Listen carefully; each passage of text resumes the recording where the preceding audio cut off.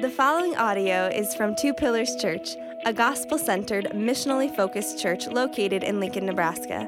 More information about Two Pillars Church can be found at www.twopillarschurch.com. 20th century poet T.S. Eliot wrote in a 1929 essay these words. He says, "It is a test that genuine poetry can communicate before it is understood." Genuine poetry can communicate before it is understood. And if there was a psalm of ascent that passed Eliot's test, I think Psalm 129 would be the one. Psalm 129 is one of those psalms that manages to capture something that prose wouldn't quite be sufficient to capture.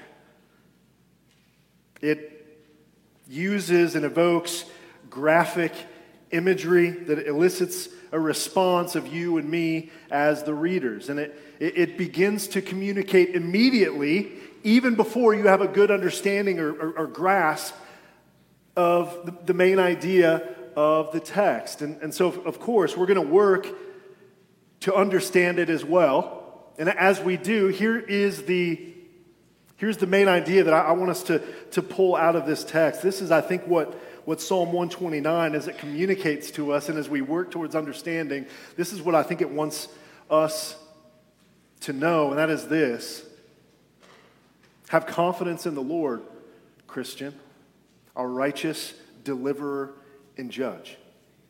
It's an imperative. This is a psalm of confidence. Have confidence in the Lord, our righteous deliverer and judge. And so we're going to work our way through this. And as we do, pay attention again to this graphic imagery. We're going to look at the first half of the psalm, where we find that the psalmist remembering the Lord's deliverance in the past. It's another one of those psalms where the psalmist is standing in the present, looking back to the past and remembering, looking to the future and anticipating. And so the psalmist remembers the Lord's deliverance in verses 1 through 4, and then in verses 5 through 8, the psalmist prays for the Lord's justice.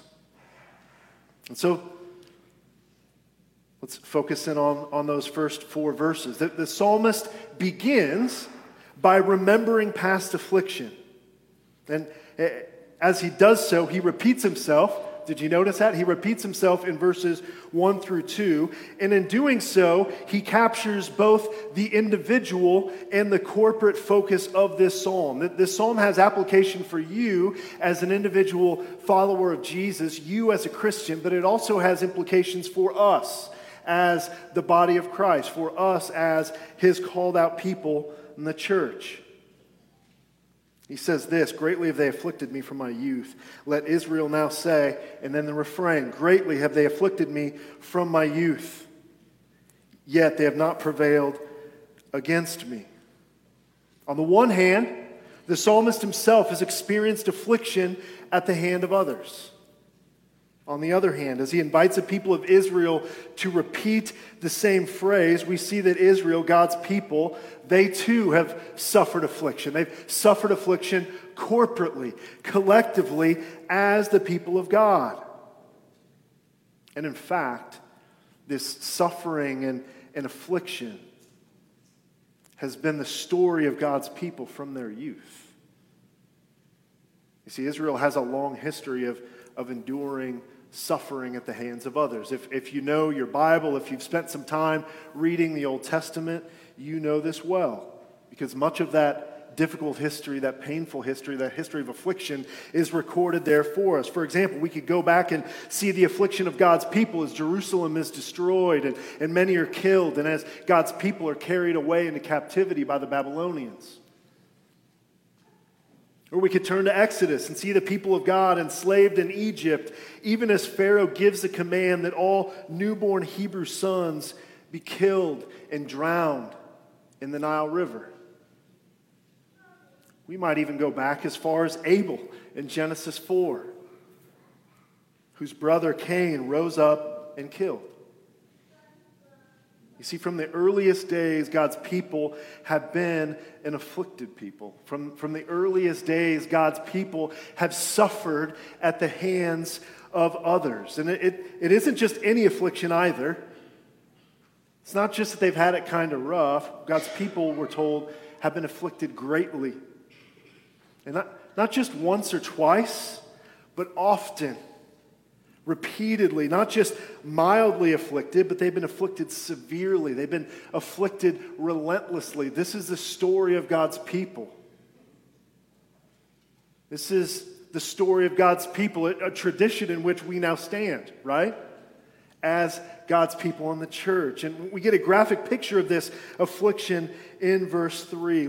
Read this, and this is where the graphic imagery begins. It begins to communicate, even if you're not quite sure what the psalmist is getting at. He says, the plowers plowed upon my back. They made long their furrows. This is one of those images in the Psalms that I find to be like the most, it just makes my skin crawl. I wonder if, as you read that over and over, take a moment to read it again. I wonder if it doesn't just evoke some kind of response in you. This is one of my least favorite images that I've read in the book of Psalms, because it's so graphic, and yet it's there very much on purpose. It's there to tell us something. We're invited to imagine here a farmer plowing a field with a sharp plow being pulled by oxen. You see that the point of the plow would dig into the hard ground, which had been packed solid and baked solid by the hot sun. And this plow would cut a trench in the earth where seeds would eventually be sown. And then, of course, you can imagine this happening on the backs of men, on the backs of women, on the backs of God's people, plowing. It's a disturbing and gruesome and graphic picture. Eugene Peterson adds a little more color for us. He says, picture Israel, the person of faith, lying stretched out prone. Think of that vulnerable position. If you're going to be plowed upon, you're probably lying flat, prone on the ground. The enemies hitch up their oxen and plows begin cutting long furrows in the backs of Israel. Long gashes cut into the skin and flesh, back and forth, systemically like a farmer working a field. Imagine the whole thing. The blood, the pain, the back and forth cruelty.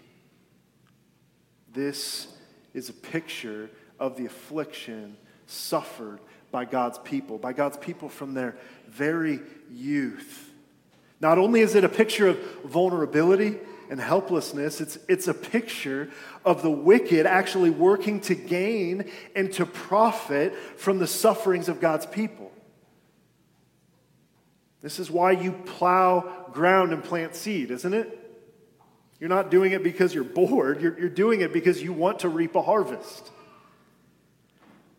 The backs of God's people were plowed upon, and seeds of oppression had been sown in order that the oppressors might reap a harvest at Israel's expense. This is the picture that we get in these first 3 verses. This is the great affliction suffered by God's people, and yet, despite the fact that the story of God's people is a story of suffering, of great affliction, it is not a story of destruction, nor is it a story of defeat. Neither, by the way, is Psalm 129 a psalm of lament. We've seen those. Psalm 120, for example, was a psalm of lament. This psalm is not a psalm of lament. This psalm is a psalm of confidence. Verses 1 through 3, we see the great affliction of God's people in their youth, the long furrows of oppression plowed into the backs of God's people. And then these 3 verses give way to verse 4, which is the pivot point of the entire psalm. You see, verse 4 reveals the hope of the Lord's afflicted people. And everything changes, everything pivots. Verse 2 hinted at it. Greatly have they afflicted me from my youth, yet they have not prevailed against me. You see, Israel's oppressors didn't get the last words. Their enemies weren't able to carry out their mission of subjugation and destruction to its ultimate and final conclusion. See, while God's people suffer greatly, their enemies have not prevailed. Why? How could this be? Think about Israel lying prone on the ground. How could that Israel prevent their own defeat and destruction? How could a weak and vulnerable and persecuted people manage to frustrate the plans of their stronger enemies? Verse 4 tells us it had very little to do with Israel. It had a lot to do with their God. The psalmist says, "The Lord is righteous. He has cut the cords of the wicked." The Lord is righteous. He has cut the cords of the wicked. They have not prevailed because the Lord is righteous. They have not prevailed because of the Lord's faithfulness. He's faithfulness to his promises to his people. See, this is what it means to be God's people. It means to be the recipients of many promises, many incredible promises. And the Lord is faithful to these promises. He's faithful to preserve his people, even in the midst of great affliction. You see, while he allowed them to suffer for a time, he does not allow the plans of their persecutors to come to a full and final fruition. God's people were preserved, and their enemies will not and have not prevailed. Instead, we read that the Lord has cut the cords of the wicked. We're back to this plowing metaphor. I think the psalmist is probably referring to the straps here, which fasten the yoke to the neck of the oxen. You see, with the harness broken, the power provided by the oxen, the power that plowed the field, that made the furrows, is rendered helpless. It's eliminated. You see, the entire process of affliction is undermined by the Lord who is righteous, who has cut this strap of the wicked. And so you could imagine the plower is kind of standing there, helpless, as the oxen wander off. You see, this is what the Lord did for the afflicted people of God time and time and time again. You see, while the Old Testament, while it recounts the sufferings and the afflictions of God's people, so too does it record the deliverance and the faithfulness of a righteous God. You see, the Lord is righteous. He faithfully delivers his people. And that was true for Israel then, and we can trust that it remains true for us today as a church. The Apostle Paul had a testimony that is very similar to this psalm. In his second letter to the Corinthians, he said this: "We are afflicted in every way, but not crushed. Perplexed, but not driven to despair. Persecuted, but not forsaken. Struck down, but not destroyed." You see, whatever our suffering, whatever your suffering, brothers and sisters, whatever your affliction, whatever your persecutors and oppressors may do, whatever furrows they may plow into the backs of God's people, we are not crushed. We are not driven to despair. We are not forsaken by God. We are not destroyed. Because, listen to this, even if our enemies could destroy our bodies, even if they could kill our bodies, Jesus reminds us that we're not to fear those who kill the body. He says, "Do not fear those who kill the body but cannot kill the soul. Rather fear him who can destroy both the soul and the body in hell." This is what Jesus said to his disciples. And so then, what plot of the enemy, what plot of Satan himself could separate us from the love of God in Christ, who has brought us from death to life, who has brought us from condemnation to justification? He's cut the cords of the wicked. And not just the cords of wicked men, but he's cut the cords of Satan and sin and death itself. And he will deliver his afflicted people from the jaws of defeat and destruction, from the jaws of sin and death. Two pillars: have confidence in the Lord, our righteous deliverer. And yet, this psalm doesn't just stop at deliverance for God's people. That the confidence of the psalmist here isn't just confidence in the Lord as a deliverer, but he goes a step beyond deliverance, and he makes a second ask. He makes an ask for justice. You see, this psalmist doesn't just say, "Dear God, make it stop." The prayer of Psalm 129 is, "Dear God, make it right. Dear God, make it right." This is the psalmist's prayer as he prays for the Lord's future justice. Now again, the first 4 verses have been looking back. They've been looking backwards, recounting affliction and the Lord's deliverance from that affliction. It's as if to say the Lord is faithful and righteous to deliver his people then, so you can trust him as your righteous deliverer now. But verses 5 through 8 are a prayer that looks the other way. It looks to the future, asking the Lord for justice, but justice that hasn't yet been realized.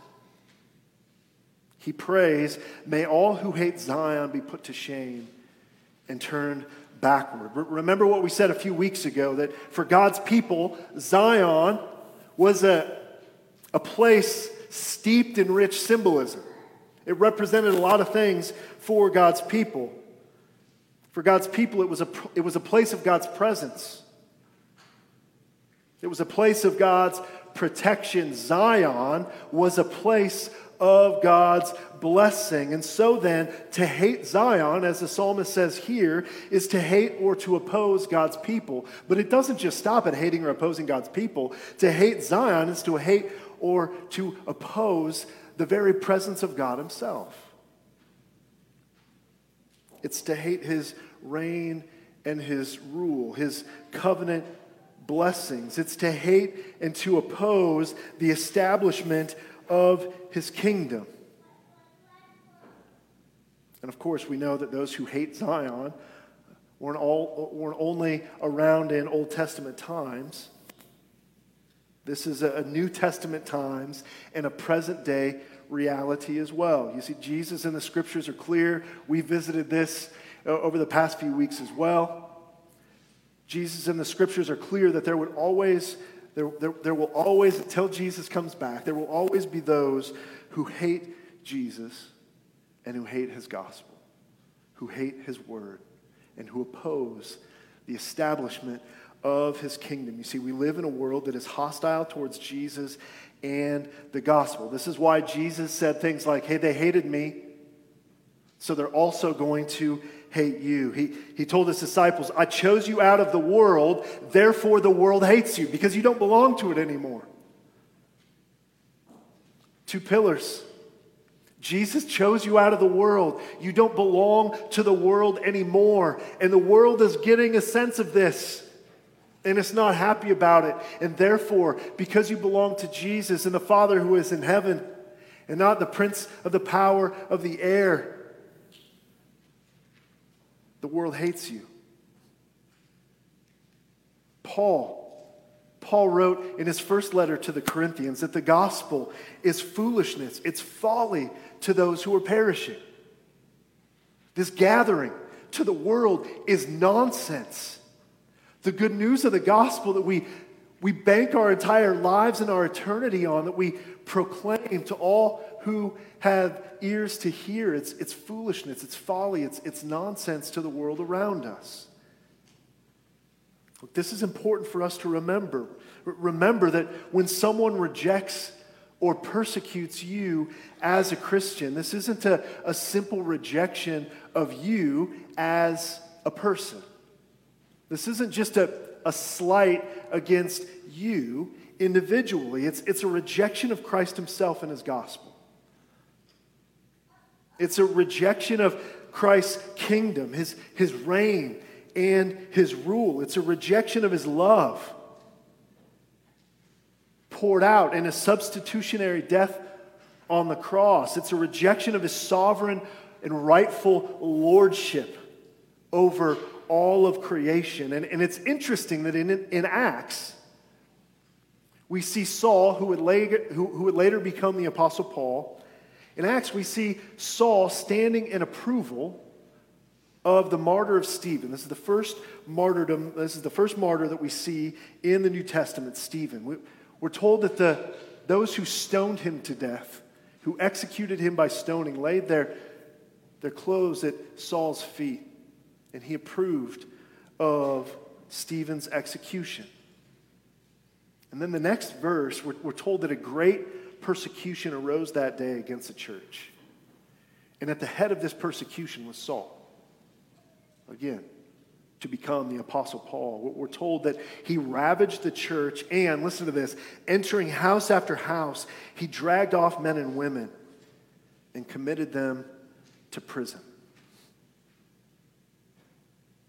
And then one day, when he was on his way to Damascus, Paul hears the voice of the risen Christ.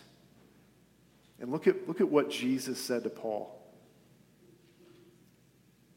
He says, Saul, Saul, why are you persecuting me? Why are you persecuting me? When Saul was dragging Christians, kicking and screaming out of their homes, throwing them into prison and tossing away the key. What Jesus tells us here, what Jesus makes clear, is that Paul was actually afflicting and oppressing and persecuting him. He was persecuting and opposing the risen Lord himself. Similarly here, the psalmist says, all those who hate the Lord, all those who hate God's people, all those who afflict God's people are opposing the Lord himself. To afflict the people of God is to oppose God himself. And so the psalmist says, all those who hate the Lord and his people, like in a lost military battle, may they all be put to shame. May they all be put to shame and turned away, turned backward in defeat. Then the author takes us once again back to the agricultural metaphors that he began with.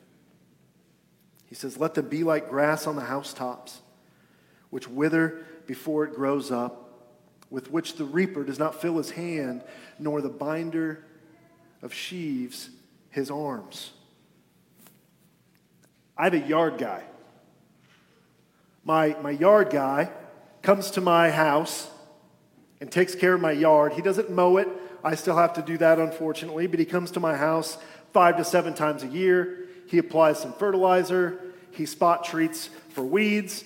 And I try to be around when my yard guy shows up because I'm not a yard guy and I have lots of questions. And so we now have a big patch of our yard that used to be a garden. We're not in a gardening stage of life right now. And so we want to plant some grass so that we have more yard, right? And so I kind of hang around until my yard guy gets there. Then I kind of put myself in his path and I ask him questions. And so I asked him this time, I said, hey, we're looking to plant some grass. What's the best time of year to do this? And my yard guy tells me this, that the fall, not the spring, is the best time to plant grass. And the reason is this: if you plant grass in the spring, that young, newly growing grass is going to have to deal with the heat and the dryness of the summer. You see, for the psalmist, winter was the wet season, and winter gives way to summer, just like it does here, even though it looks different from where the psalmist was. Climates are different, but the wet winter season is followed by the dryness of the summer. And just like around here, triple-digit heat, when the summer came, it was hot and it was dry, and plants that were young and didn't have a deep and robust root system would die and wither as quickly as they popped up, just like the grass that we planted in our front yard. Much to our yard guy's chagrin. We thought, hey, we can make this happen in the spring. So the psalmist says, let those who hate Zion be like this young grass that pops up at the beginning of the summer. When the hot sun comes out, it burns and it dries up, and ultimately it withers away. It disappears.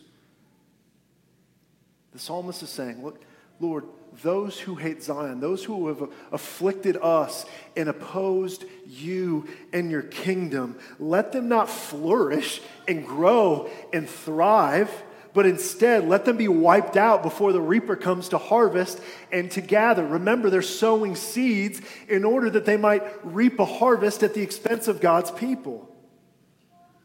And so, in other words, let those who plowed the backs of God's people, sowing seeds of oppression and persecution for their own gain, reap not fruit of blessing for their injustices, but rather the fruit of just consequences for their wickedness. May those who worked for our destruction be destroyed themselves. May it be returned, he says, on their own heads.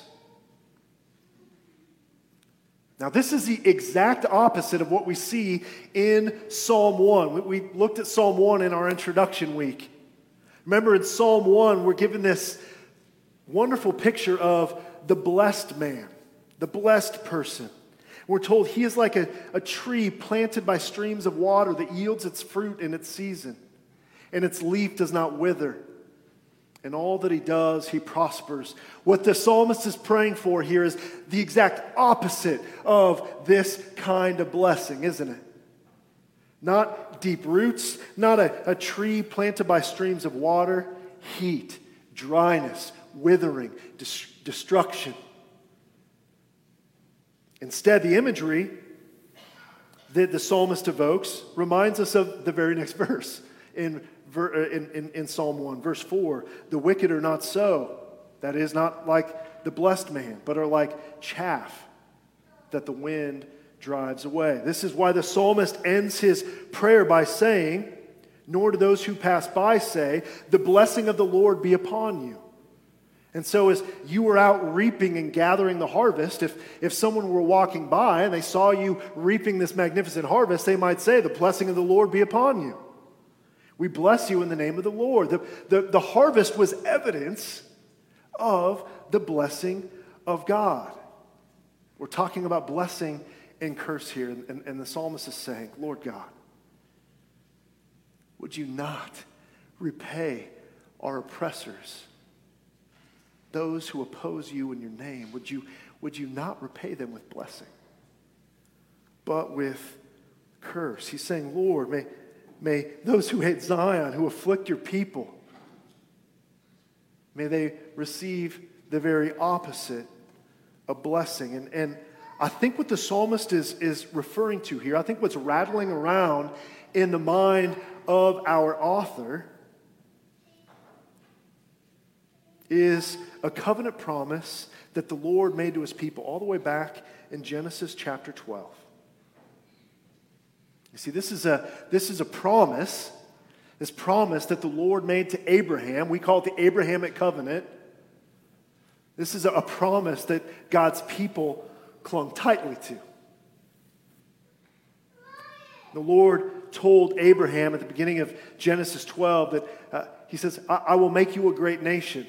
This is significant because Abraham and his wife were unable to conceive children. And yet he promises that I'll make you a great nation. I will bless you. There's that word bless. And I will make your name great so that you will be a blessing. I will bless, there it is, those who bless you. That's not the picture that we get in Psalm 129. We're not talking about those who bless God's people, but the opposite.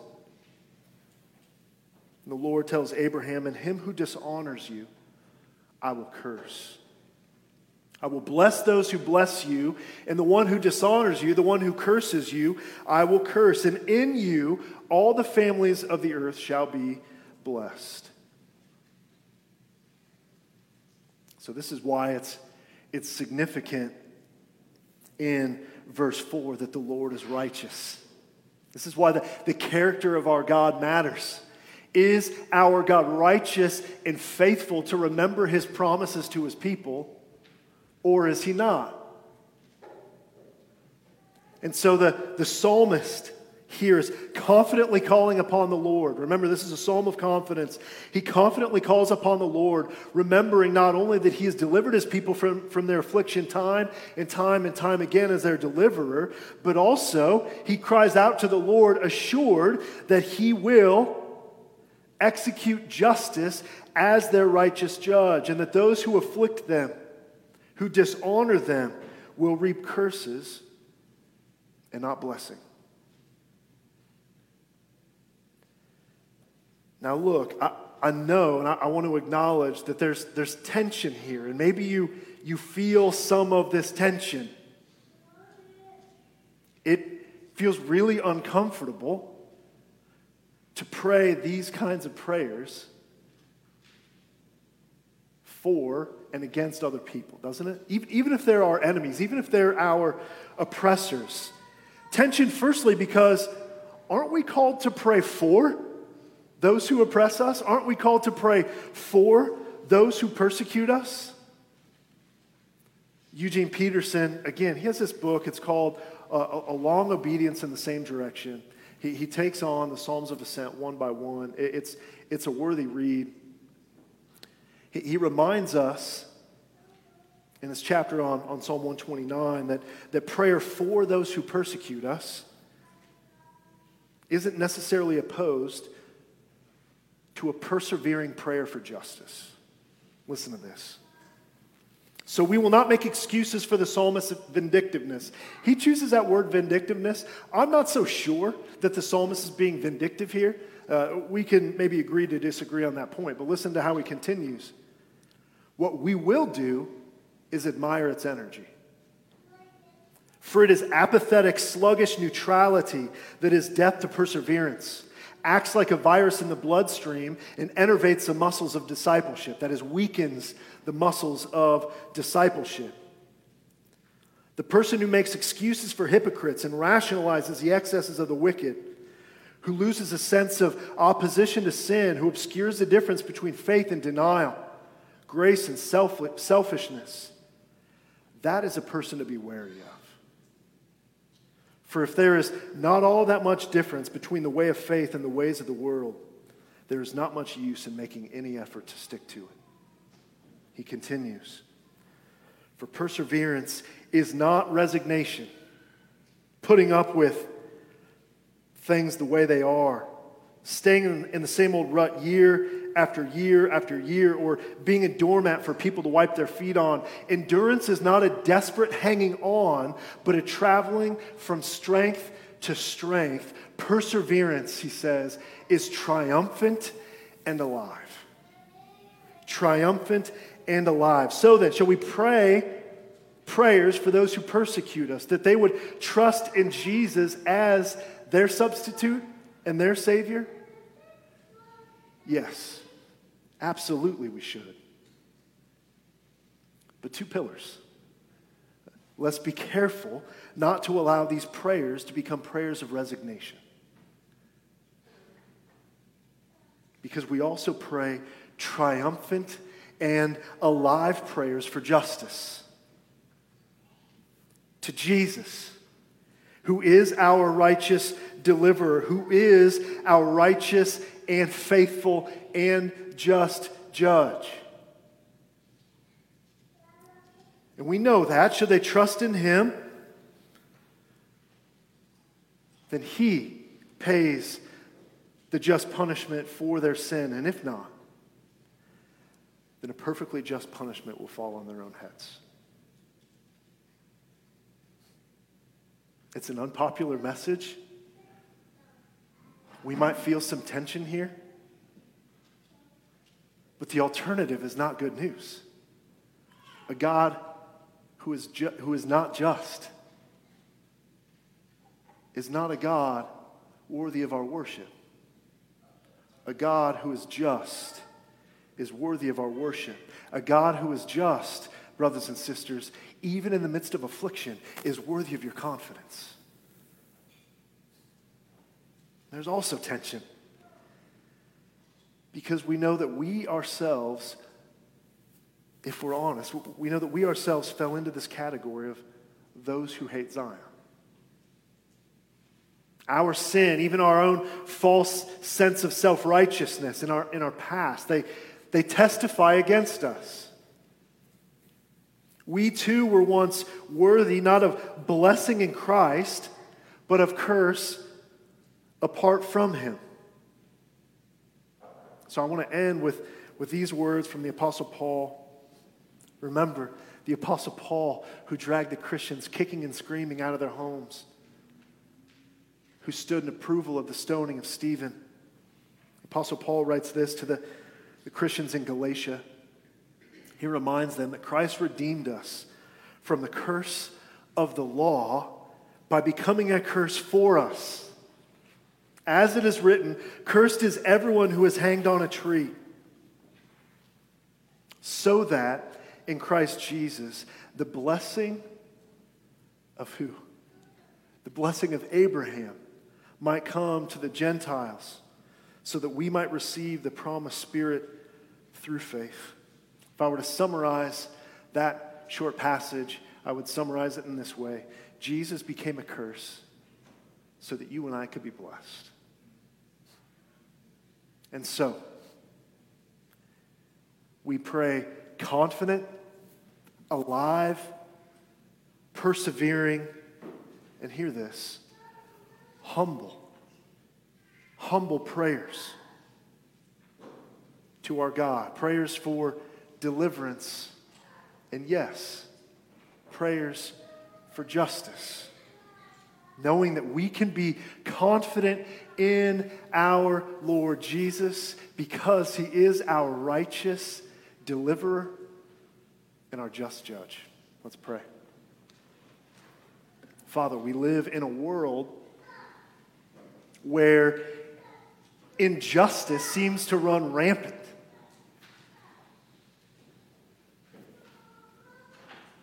And Lord, we've only talked about injustices at the expense of your people in the form of oppression and persecution of your people. We know it's not just Christians who suffer injustice in our world, but all kinds of people suffer all kinds of injustices. And so now, Lord, we call out to you, we cry out to you, Lord, hopefully in confidence, knowing that you are good and perfect and just and righteous. You've been faithful to rescue and deliver your people in the past. And so we know that if we experience oppression and affliction today, that you will one day rescue and deliver us. And Lord, we know that you are a just God. And that one day you won't just make the injustices stop, but that one day you're going to make it all right. Lord, this is a deep yearning. This is a deep longing in the hearts and souls of your people. And honestly, I think this is a deep longing, a deep yearning in the hearts and souls of people who are far from you, even those who oppose you. Lord, would we cling confidently to our hope that is found in you, our righteous deliverer, our just judge. And Lord, would this hope help us, even in the midst of affliction, to persevere triumphantly. Would we ask all of these things in the name of Christ Jesus our Lord. Amen. Thank you for listening to this audio from Two Pillars Church. Feel free to share this audio with others, but please do not alter or edit the content in any way. For more information about Two Pillars Church, please visit www.twopillarschurch.com.